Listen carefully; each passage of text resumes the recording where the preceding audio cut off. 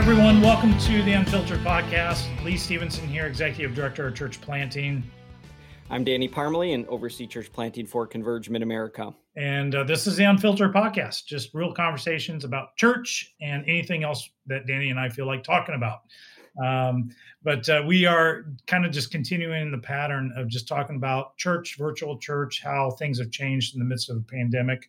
And if we don't know the answer, Danny and I are going to make it up. That's what we do. It works every time.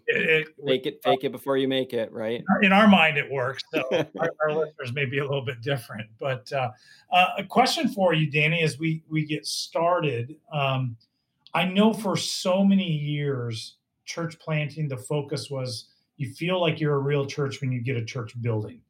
Yeah.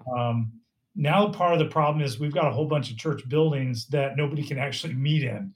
And so, you know, our buildings have been used, at least hopefully they've been used for churches that have buildings as an evangelistic tool. How do you think this has changed? I mean, will buildings still be effective for ministry and evangelism post-COVID? I'm curious what your thoughts are. Yeah, great question. And I love talking about buildings and real estate stuff just in general. And this is obviously fascinating now with exactly what you said, where we can't really gather in them anymore. So what's going to happen post-COVID?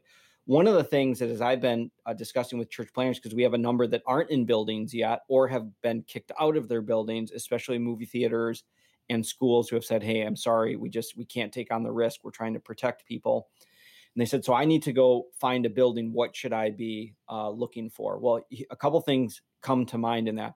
Number one is because so much has gone to virtual, it may be more important to be looking at where you can have some amazing studio space than the actual seating capacity of the church, where before it was like, wow, we found a place with 600 seats.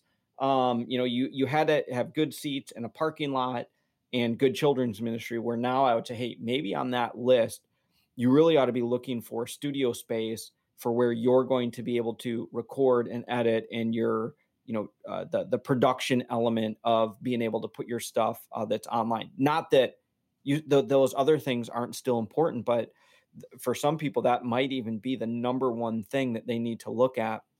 The other thing is I think that it opens up opportunity for a lot more shared spaces. So in other words, you could collaborate with other churches because you're not fighting maybe as much for that space during that 10:30 on Sunday. Even if you go back to in-person services, I just feel like there's opportunity for more collaboration here. And then the final thing that has come to mind is that I do think that church buildings may then be used in other ways throughout the week. And this goes right back into community engagement. So if less of the focus is how you're, producing the Sunday service, it might open up some different opportunities for the building to be used for other things, whether that's, social needs and food distribution or tutoring now that school is all up in the air. Maybe it is some sort of daycare because parents need a different way to kind of work from home. I don't know. I just think that there's going to be a lot more possibilities for church buildings to be used differently. I do think we're going to have to figure out how to maximize the facility usage throughout the entire week, and how to leverage partnerships for the community in the way that the buildings are used. The interesting thing will that create other tax issues for churches down the road in a post-COVID? It could.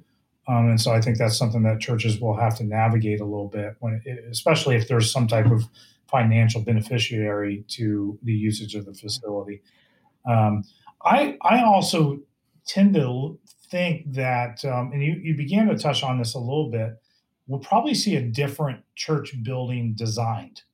The kind of traditional usage of a facility will change significantly. And so I think people, when they do come to building a facility, they're going to think differently about the capacity and the overall usage in the way that they even designed the building. Right. And obviously it depends on how long COVID goes. But for me, I see, again, more opportunity for multi-site and church planting instead of trying to continue to work your way up to a 3,000, 5,000, 10,000 person auditorium where, hey, we can do more people in smaller spaces. And especially if we go to, all right, that the home site, so to speak, is the 100-person room that has the state of the art cameras, broadcasting, everything. And all of the other sites can be, I mean, they could be micro sites of 5 to 10 people gathering, just like you said, and maybe it's even it's hundreds of miles away, but you just needed that one site, but you're making disciples so much less based on trying to get as many people as you can packed into one auditorium type of thing on a Sunday. Which honestly would really allow you to maximize your budget in a much more unique way, to put it towards more specific ministry and operations versus just into facility usage. I know. I mean, think about renting a 4,000 square foot, whatever, storefront that only had 75 to 100 seats, but you had to invest $50,000 in broadcasting equipment. I mean, and I think that's even a high number. I mean, you could just get whatever you needed to do it well. That's still going to be less expensive than building multi-million, buying 30 acres and paving an entire, I mean, you'd be able to do ministry much more effective. And then you have that multiplication factor as well, too, where now you are relying on the leadership of whoever's in that local, whether it's a campus pastor, whether it's a church planter, or even if it is a volunteer leader who's saying, hey, I'm taking these 12 people. We live in this small little town, but we feel connected to this larger movement here. Yeah, and I mean, I've said it a little bit before. This is the season for the apostolic leader to take as much ground as you can, leverage your strengths and your gifts. The church in this season needs you as an apostolic leader to step in and help. Yeah, and going back to your question, so do I think that buildings are going to be important? Yeah, I actually do. I still think that buildings communicate permanency, longevity. It also gives you the freedom. So I know a lot of church planners are doing borrowed space right now to do their live stream. Like, hey, we're borrowing this other church's basement. We've got a setup and we've got a takedown. Whereas even if you had a smaller space, it's yours. You own it 24/7. Because now we're talking way beyond just Sunday services. Hey, we're going to record our discipleship curriculum. We're going to be doing our small groups from here. We're going to do a chat. We're going to have all the leaders come in, and so you can meet them all. I mean, to me, the possibilities are endless. You're just having to look at, okay, well, now I need, just the space is used different, but if you own it or you have the access to it 24/7, it's still an important kind of component to it.